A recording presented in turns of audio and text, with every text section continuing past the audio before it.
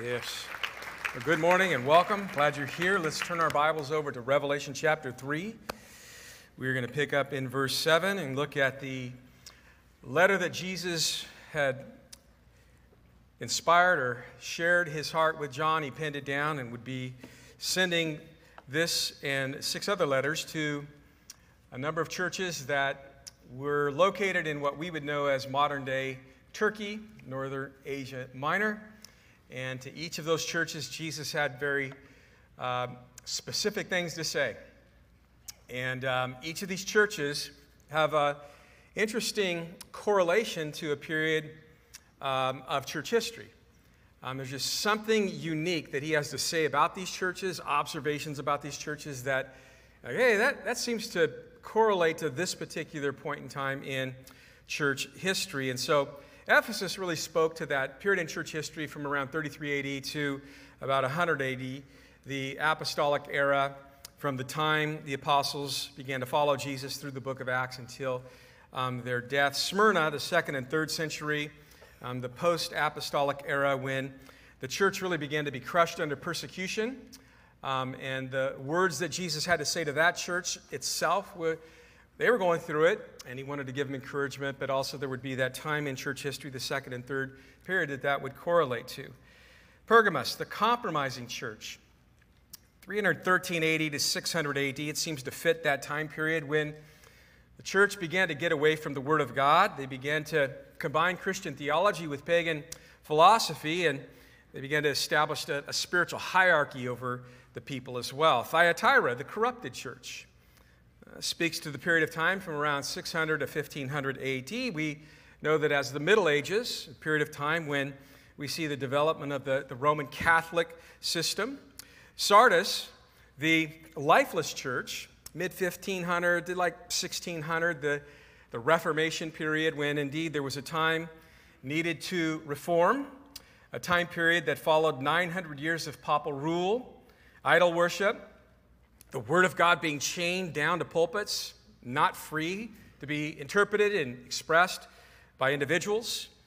But now God would raise up a man, Martin Luther, in that period, and he would begin to bring reform and bring people back to the Word of God. And as we know, we have freedom here to study God's Word. We're going to be built up. Life is going to be imparted to us. And as a result, great cathedrals were built all around Europe. But with time, of course, that movement that began in name and power would only be name only.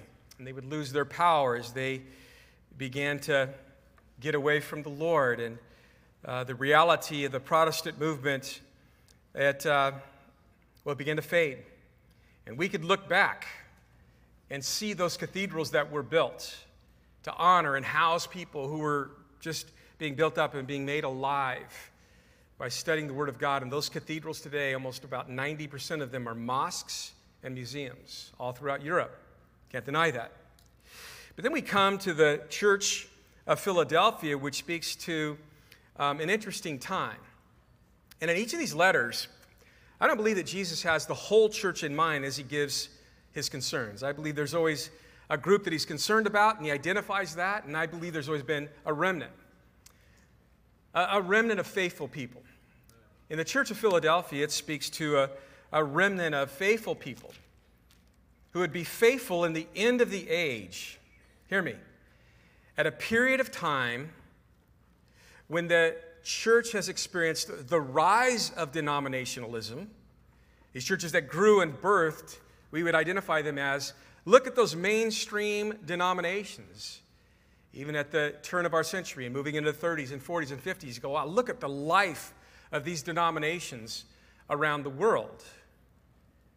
But at the end of the age, the Church of Philadelphia speaks of a remnant of people, a remnant of feeble, faithful people in the church at a time, at a period where you would say denominationalism has died. And I believe that we are here. What does he have to say? Verse 7, to the angel of the church of Philadelphia write, these things says he who is holy, he who is true, he who has the key of David. He who opens and no one shuts, and shuts and no one opens. I know your works. See, I have set before you an open door, and no one can shut it. For you have a little strength. You feeble faithful, you have also kept my word, and you've not denied my name. Indeed, I will make those of the synagogue of Satan who say they are Jews and are not, but lie. Indeed, I will make them come and worship before your feet, and know that I have loved you. Because you have kept my command to preserve, I will also keep you from the hour of trial, which shall come upon the whole world to test those who dwell on the earth. Behold, I am coming quickly. Hold fast to what you have, that no one may take your crown. He who overcomes, in verse 12, I will make him a pillar in the temple of my God, and he shall go out no more. I will write on him the name of my God, and the name of the city of my God, the new Jerusalem, which comes down out of heaven from my God. And I will write on him my new name. And as he closes off each letter to each church, he who has an ear, let him hear what the Spirit has to say to the church. The Church of Philadelphia is known as the city of brotherly love. Back in about 189 BC, the emperor, the leader, the founder of the city, really, Eumenes, number 2. He had a brother, Attalus, who had a lot of fame in that area, and he had passed away. And Eumenes, too, the second, he loved his brother so much that he wanted to keep the memory of his brother alive. And so he had coins minted with his brother's name. On the different shields and symbols around Philadelphia, they would put his brother's name, and people began to say the love that he has for his brother, it's infectious. And with time, they began to call that community, that particular city, Philadelphos. And it was this phileo love, but it was the brother's love that was infectious among the people, and it was just known as a loving community. Most Christians know that brotherly love should mark our lives as the body of Christ. In 1 Thessalonians 4, 9, and 10, Paul would say to the church, concerning brotherly love, you have no need that I should write to you, for you yourselves are taught by God to love one another, and indeed you do so toward all the brethren who are in Macedonia. But as Christians, we are also to love those outside the body of Christ. Jesus would even say in Luke 6, verse 28, that we are to love our enemies. And that would include, would it not, those that are outside the church. We are to love the lost as well. Loving the lost means that we should seek to reach non-believers with the gospel. And Jesus recognizes that there are some within this church at this particular time and place that are just that. There's even an open door that he has set before them because he sees that about them. Philadelphia was also labeled as the Little Athens. Athens was like the pagan city of pagan cities. But Philadelphia had its shrines to the pagan gods. Many of them were worshipped by the followers, the citizens. It was a pagan, dark, spiritual place. Spiritually, the city was lost and in need of the gospel. Philadelphia was also a city that was on a main route that led to Rome. Many called the city the gateway to the east as a result. And so the Lord had thus strategically placed this congregation, this church, on a great place to get the gospel to spread to the known world. One of the major problems with that location was that it was on a major fault, a geographical fault line. In 17 BC, secular historian talks about this major earthquake that pretty much leveled that city. It leveled Sardis and 10 other cities. And most of the inhabitants of Philadelphia ran to the hills, literally. They ran to the hills for safety. They circled their wagons in self-preservation and safety. And they lived there so long, away from the ruins, away from those lives who, well, their world had come crashing down on them and they were in great need, but they ran in their self-preservation and circled their wagons and lived in the hilly area so long and dug into the trenches so deep that they called it the burnt area. Interesting. But there was a remnant still that stayed in the city. And they were committed to rebuilding the city. They were committed to sacrificing their personal security and comfort in order to benefit others. And we apply that today. Every single one of us, we all experience ground-shaking circumstances in our life. In the past, maybe currently, and we will in the future. Things happen that rock our world. Circumstances that do seem to send many Christians running for the hills and circling their personal wagons, living on the fringe of self-preservation and personal comfort while a world around them lies in spiritual ruins. But thankfully, God always has a remnant. Hopefully, you are that remnant today. Another source of instability with this church was not just the ground that was shaking, but it was the opposition. Scholars believe that there was a large Jewish population in Philadelphia, and that the church was made up of mostly converted Jews. But the Jews that did not believe in Jesus as the Messiah and did not become part of the church far outnumbered the church.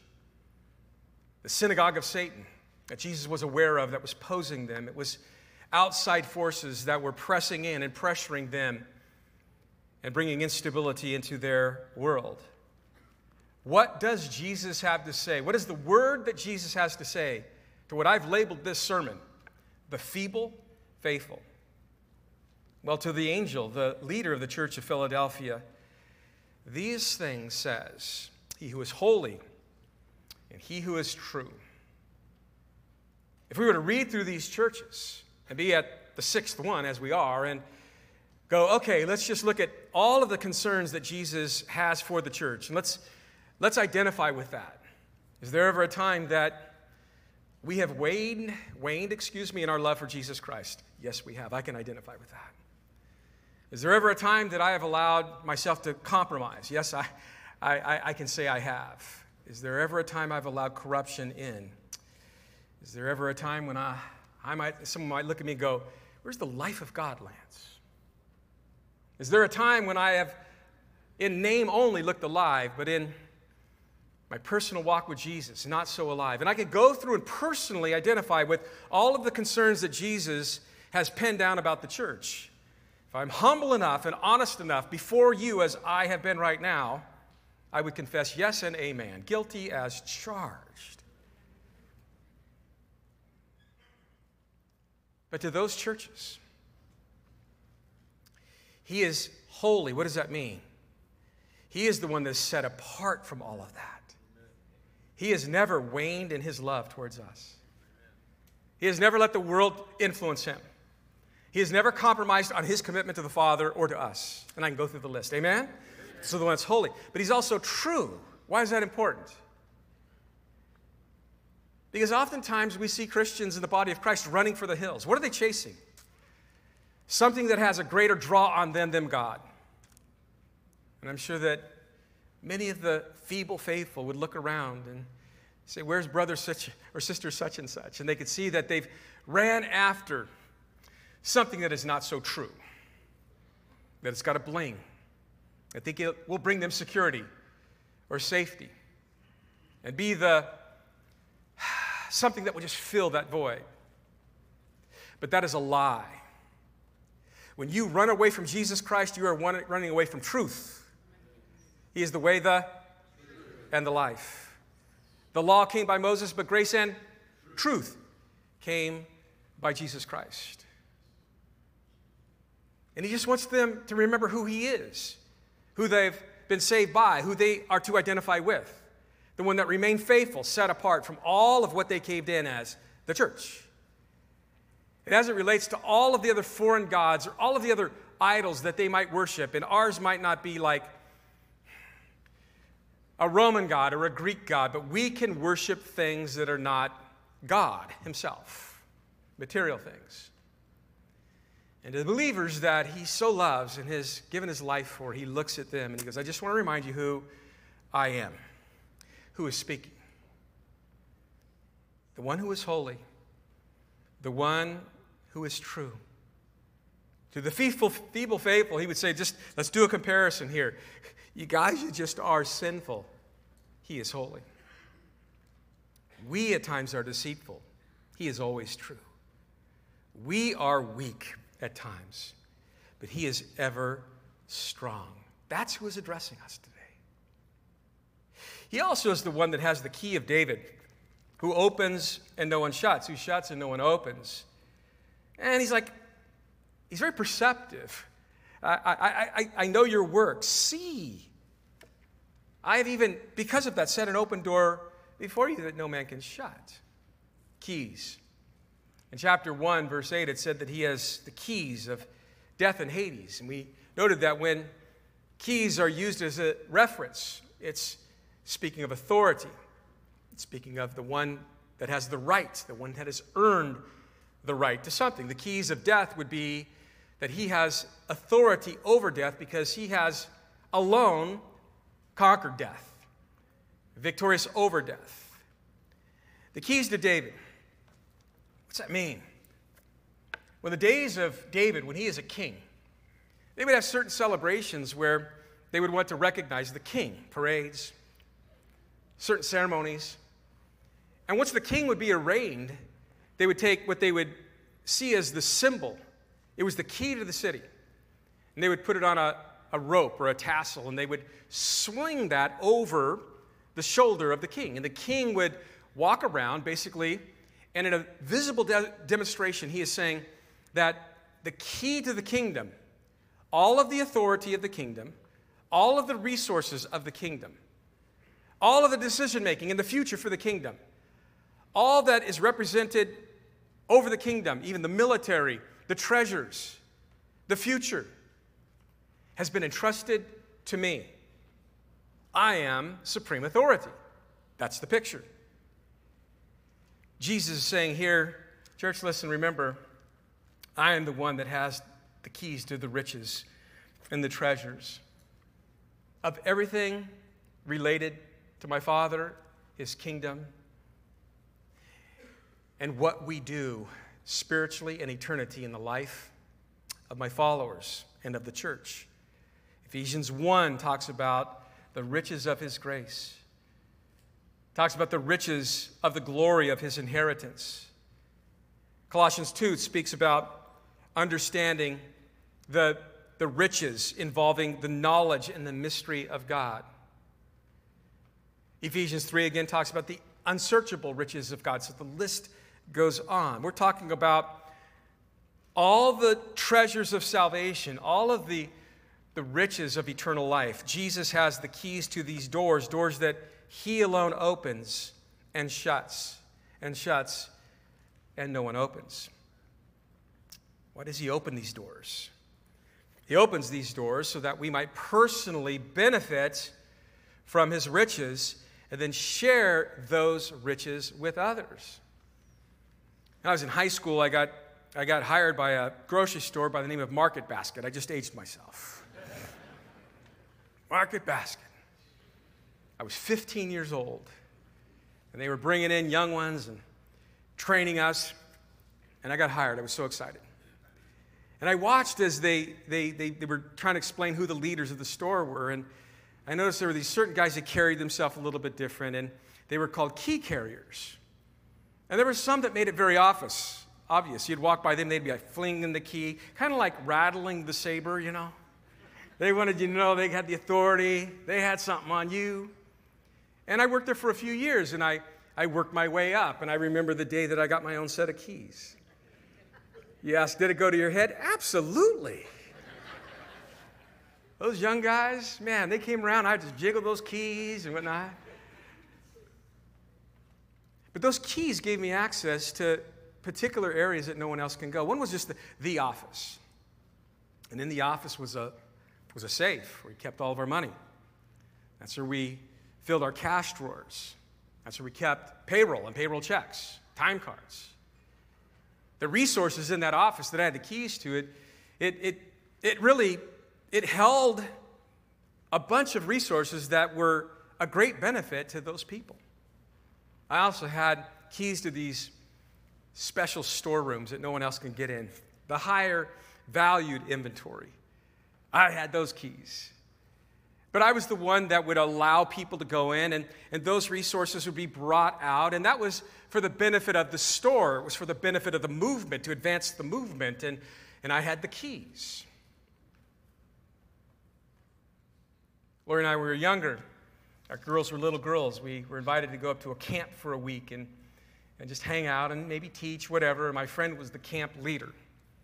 And when I got there, he's like, Lance, you're going to love this camp. It was up in the mountains, and they had a lot of resources. So they had go-kart tracks. They had all kinds of stuff for kids. And then he says, I'm going to put your name on a list, and it gives you a key that gives you access to the go-karts, the arcade, and most of all, the snack shack. And he goes, if you have that key, you can take whatever you want for you and your family, and you can bless them.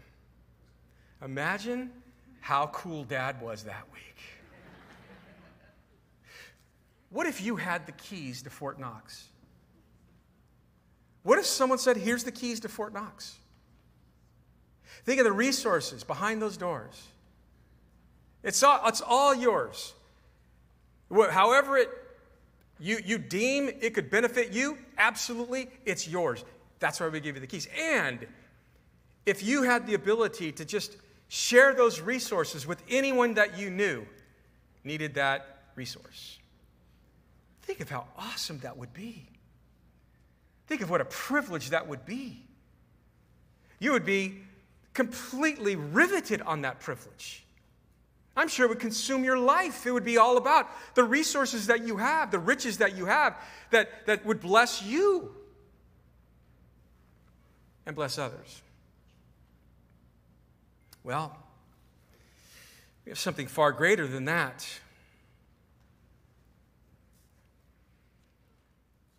Our Lord and Savior has opened up the door to his kingdom. And he said, would you please share these riches with others? Would you please benefit, far outweighing any other door we'll ever walk through on this earth? Would you please walk through the door of my kingdom and personally experience all of the riches of my kingdom, beginning with salvation, Lance? Yeah.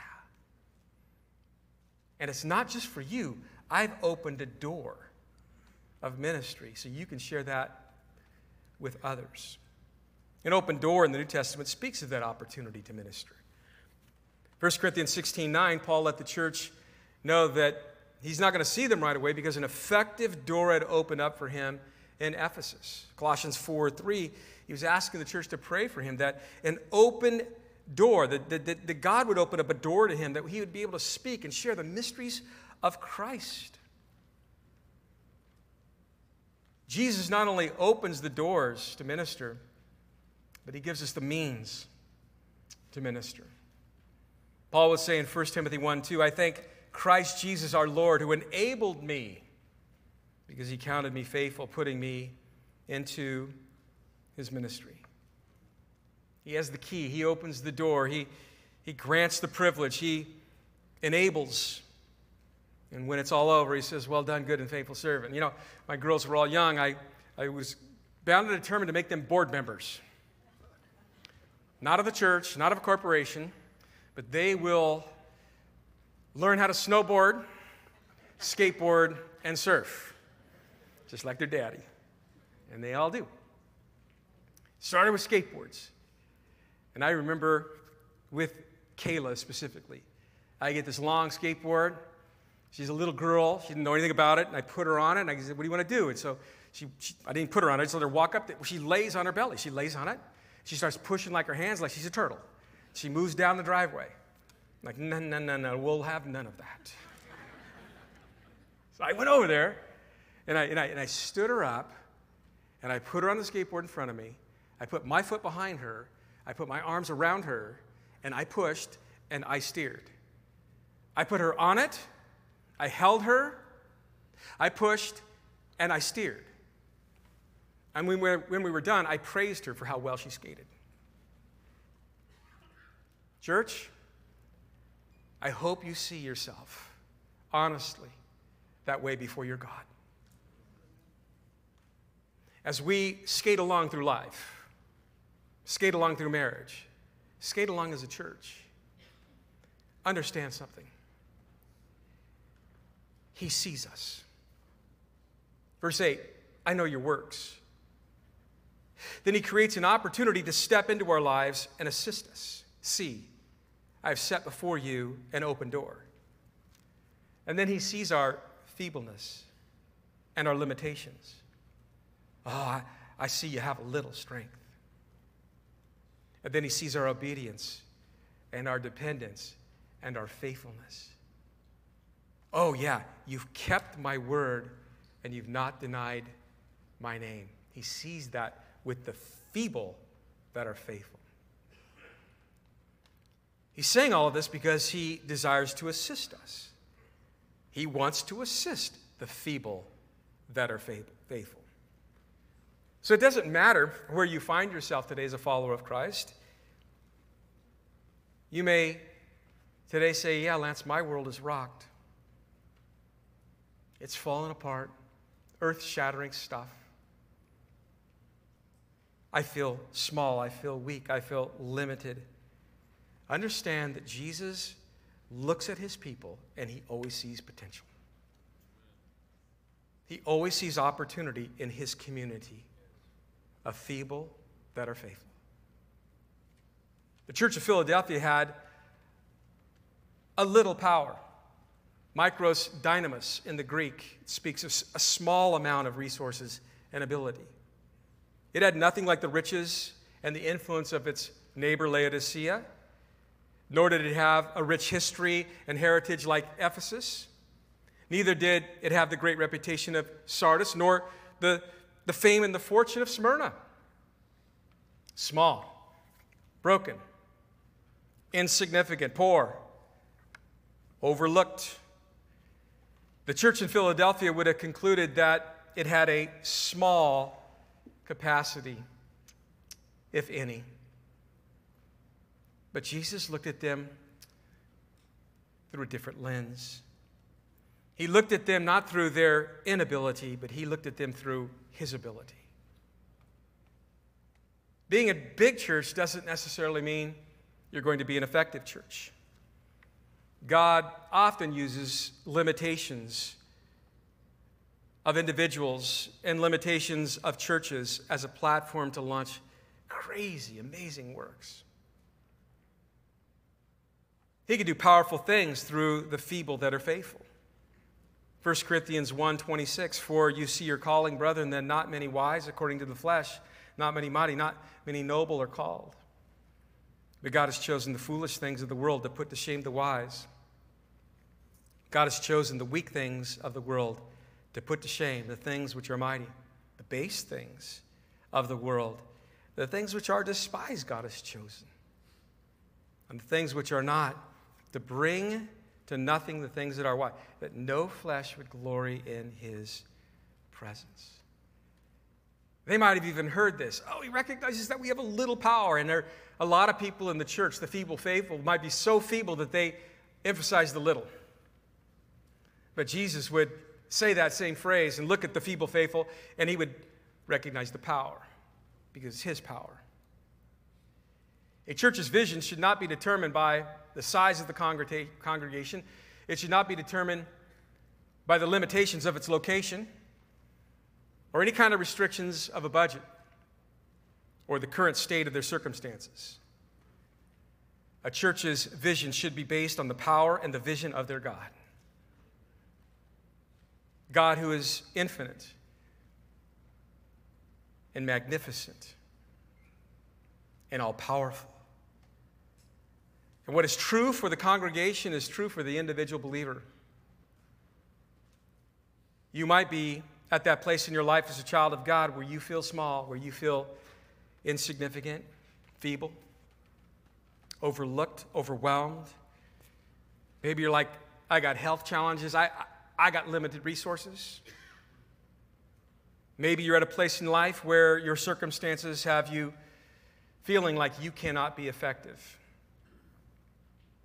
Understand again, God is not limited by our circumstances. He can use our limitations as platforms to do amazing things that will bring glory to Him. He does powerful things through feeble that are faithful. So your vision moving forward, no matter where you are right now, should not be based on any of your limitations, any of your limited resources, or your current circumstances. Instead, your vision for moving forward should be based on the power of your God and His plan for your life, His infinite resources, His might, His power, His assistance. The doors that He has set before you right now are opportunities He has entrusted to you right now. Amen. I've missed that, Lee. Thank you. God bless you. Our part is to trust Him. Trust His plan, trust His timing, trust His way, trust His push, trust where He aims. Trust Him as the doorkeeper of our life. God opens and closes doors according to His sovereign will and infinite wisdom. When God closes doors of opportunity, He doesn't close them to mess with us or frustrate us or exasperate us or discourage us. He doesn't close doors because He's done with us. He closes doors to open new ones.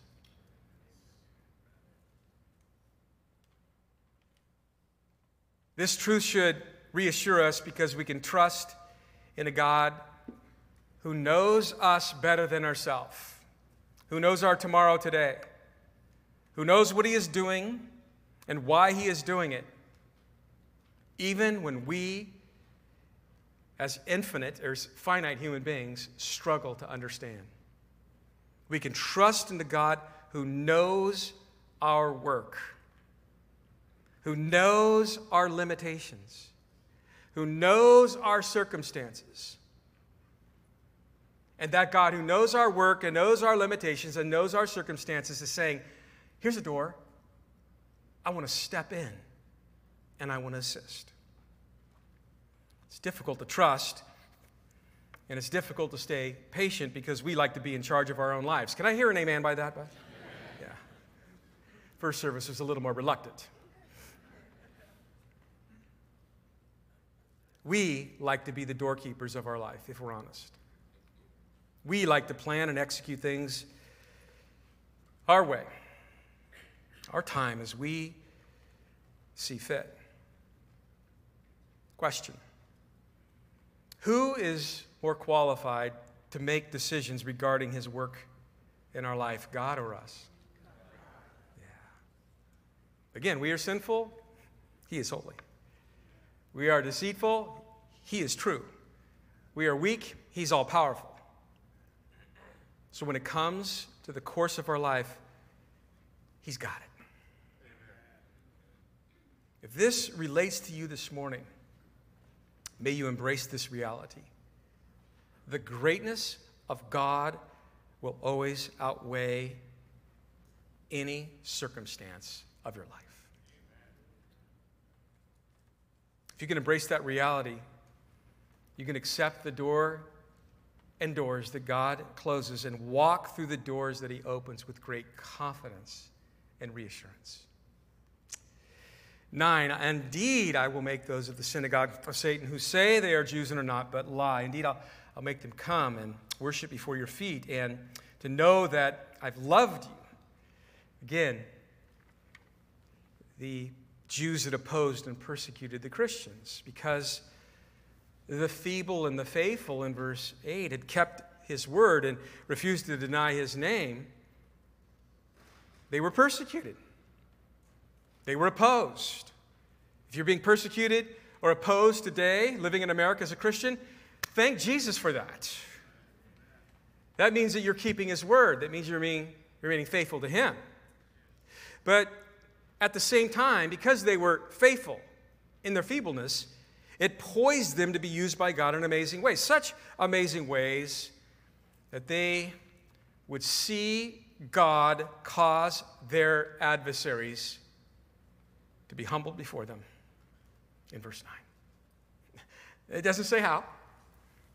It doesn't say any description. Maybe it's much like what God did with a man by the name of Saul, who was persecuting the church on the way to Damascus, and Jesus stepped in and Saul was converted.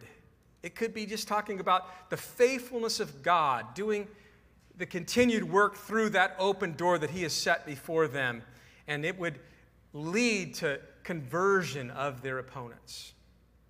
Don't know.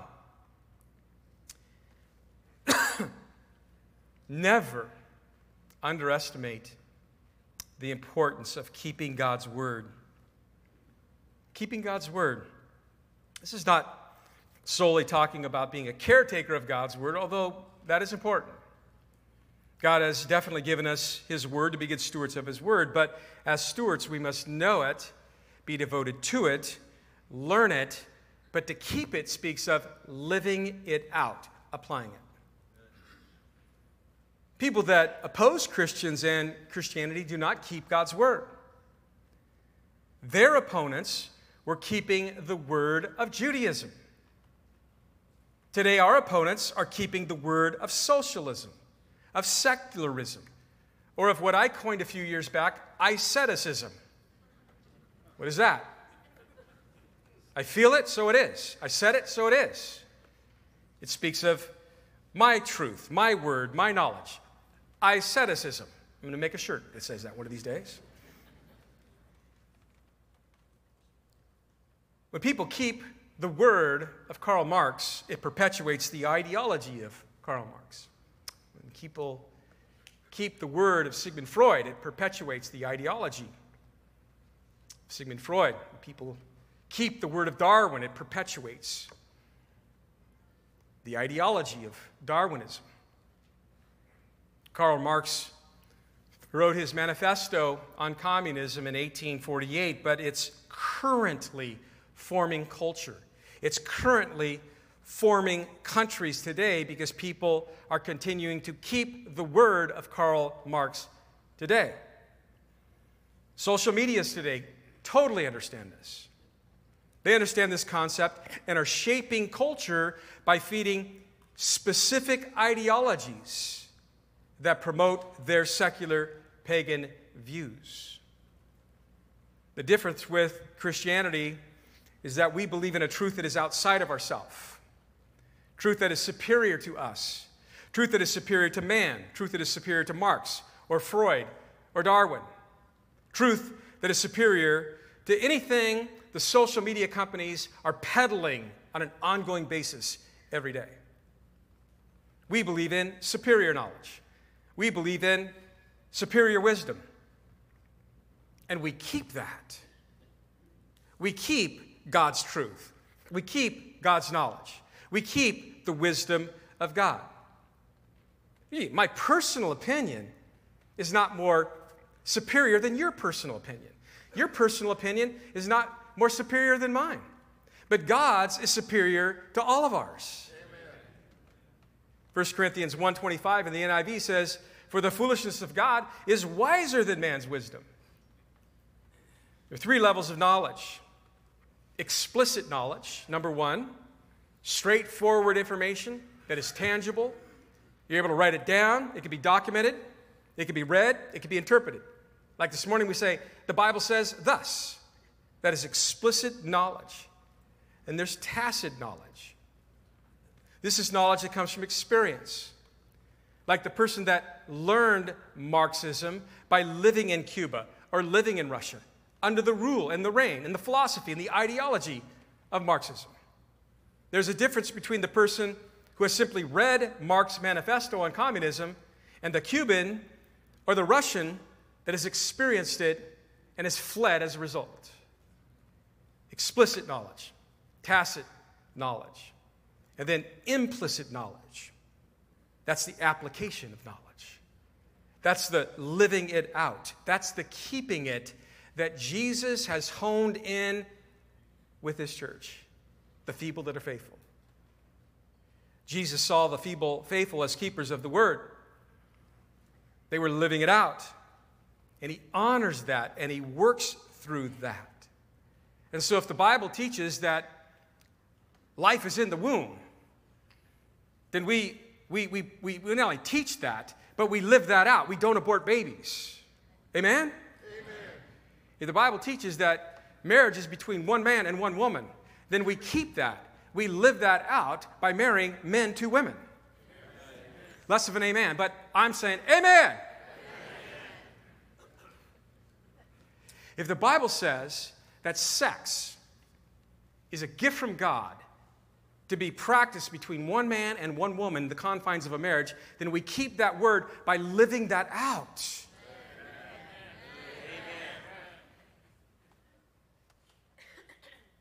If the Bible says we're to love our neighbors as ourselves, we keep that word. The Bible says that we are to forgive like he has forgiven us. We are to live that out. And I can go through, what does it mean to keep the word? Live it out. Hear me. Why was Jesus so impressed that they kept his word? Because Jesus loved the lost in Philadelphia as much as the feeble that were faithful. And he knew that if they will live it out, that is what will impact the culture that is lost. As long as you're on this planet, God would look at you, love you, and passionately desire to use you. Even if you circled the wagons, and as the world came crushing down, you ran for the hills, self-preservation was driving you, he still loves you and wants to grace you and use you. He wants you to keep his word, to bring him glory, to bring him honor. It will bless you. You might keep your own word, limited. You might keep the word of some other philosopher, limited. But if you keep his word will be everything that it's designed to be. It'll wash you, it will cleanse you, it will renew your mind, it will bring you peace that passes understanding. And that word that you take in as you live it out will impact the people around you. That's what he says. Because you've kept my command to persevere, I also will keep you from the hour of trial which shall come upon the whole world to test those who dwell on the earth. We'll get to that in chapter 4. I can't wait. We're about to go to Israel. I cannot wait to teach this in Israel. I cannot wait to stand overlooking the valley of Megiddo and open up chapter 19. We're going to be so far ahead of you guys here. You're going to be stuck in chapter 4. We're going to be standing there and we're going to go, told you, church, listen up, man. And we're going to talk about this day where Jesus is coming back for us. Who? You persevered. He sees the pushback of our culture. Persevere. This is the promise. This is the motivation. I see. I know. I'm still going to continue open doors, but I am coming back. Amen. I'm coming back. And you're not going to go through the hour. You're not going to go through the tribulation, Revelation 6 through 19. You're just not. I'm going to save you from the wrath to come, 1 Thessalonians 1:10. I'll talk all about the rapture, prayerfully before we're raptured.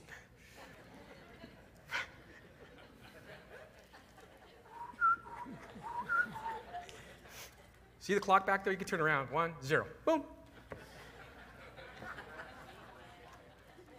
That'd be great to get to heaven. He's like, I just wanted to humor the guys in La Habra and the girls in La Habra. I was following their clock.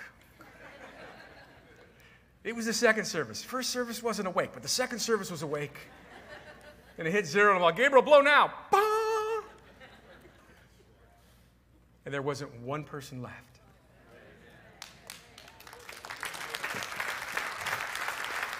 So hold fast.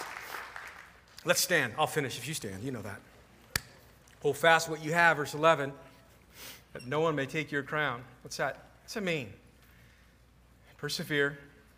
Stay faithful. Stay confident in me. Stay confident in my word. Stay confident in my mission, and I will reward you. He who overcomes. There's some things to overcome, folks. I'm going to make him a pillar in the temple of my God, and he shall go out no more. Remain faithful in this shaky, unstable world that's falling apart all around you because you're going somewhere that doesn't. It's not shaky. It's not unstable. It's not falling apart. It's eternal, and you're going to be there forever and ever with me. Amen. So persevere is what he's saying. Amen. And you'll be stable. I'll write on him the name of my God, the name of my city, the New Jerusalem, which comes down out of heaven from my God. We'll read about that, 19:20 in there. And I'll write my name on him. It's almost as if he knows that being a follower of his in this fallen world, you're tempted to take on the identity of this world. He's like, no.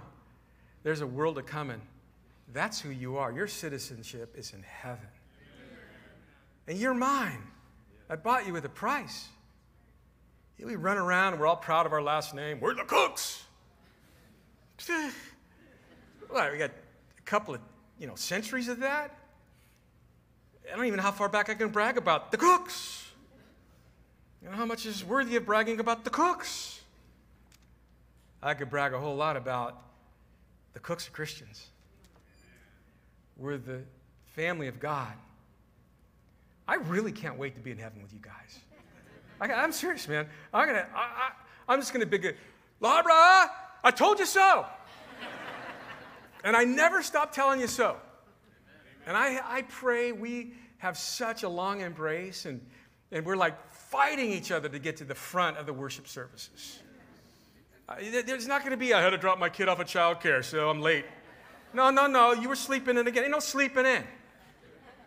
All these excuses that keep us from each other and keep us from going deeper, gone. We're going to be all out. I might see some of you raise your hands and worship Jesus for the first time. And I'm going to be like, who's that? Some spouses might go, I cannot believe this guy. Why did I say guy? Girl, the spouse.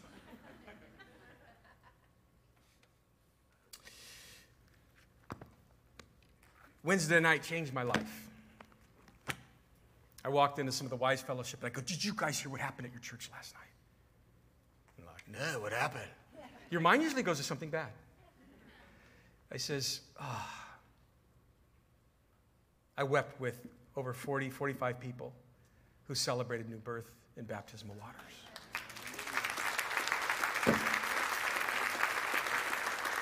There was a day in our early days when we had baptism. Everybody was there. I don't know if they were there for the hot dogs or the baptism, but they were there. Church, I love what the Lord's doing here. I believe it's fresh. I believe it's alive. And I'm so just fortunate to be part of it. But the culture of a church, God working in our midst, when it's something attractive and alive, people want to be part of it. It doesn't just happen.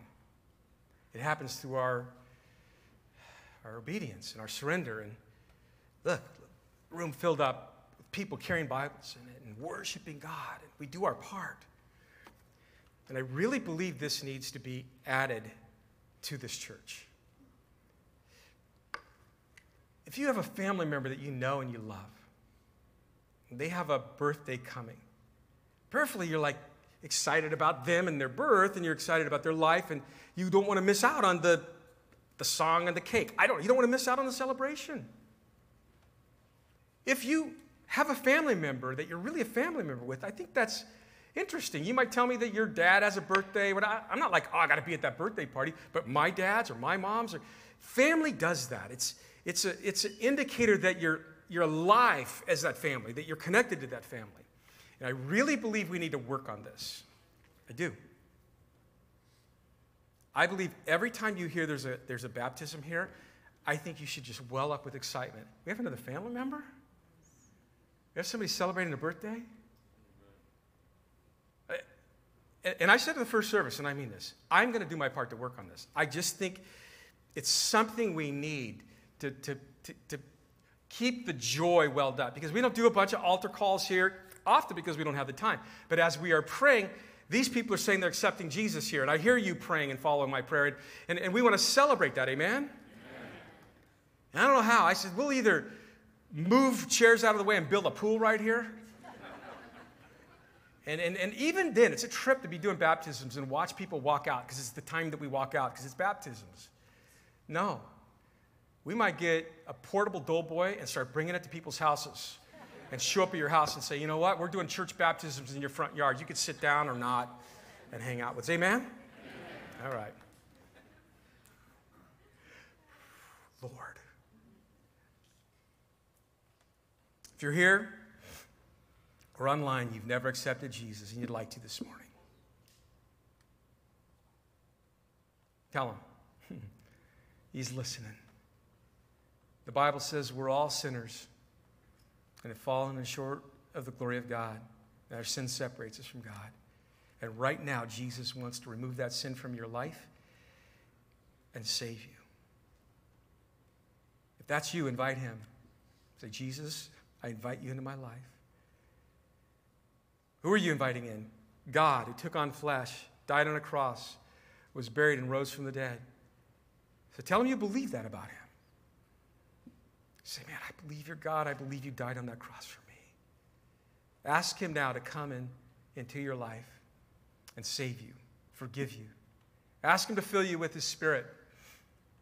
Ask him to fill you with love for him, for his word, for the body of Christ, for the lost. Ask him right now. He'll do it. He'll do it. Thank you, Jesus. Thank you for all those testimonies on Wednesday night. It changed my life. I pray that more even today will come forward and let us know, man, I gave my life to Jesus. How do I follow him? We love you. Love what you're doing in your church. Can't wait till you take us home. Pray this in Jesus' name. Amen and amen. God bless you guys.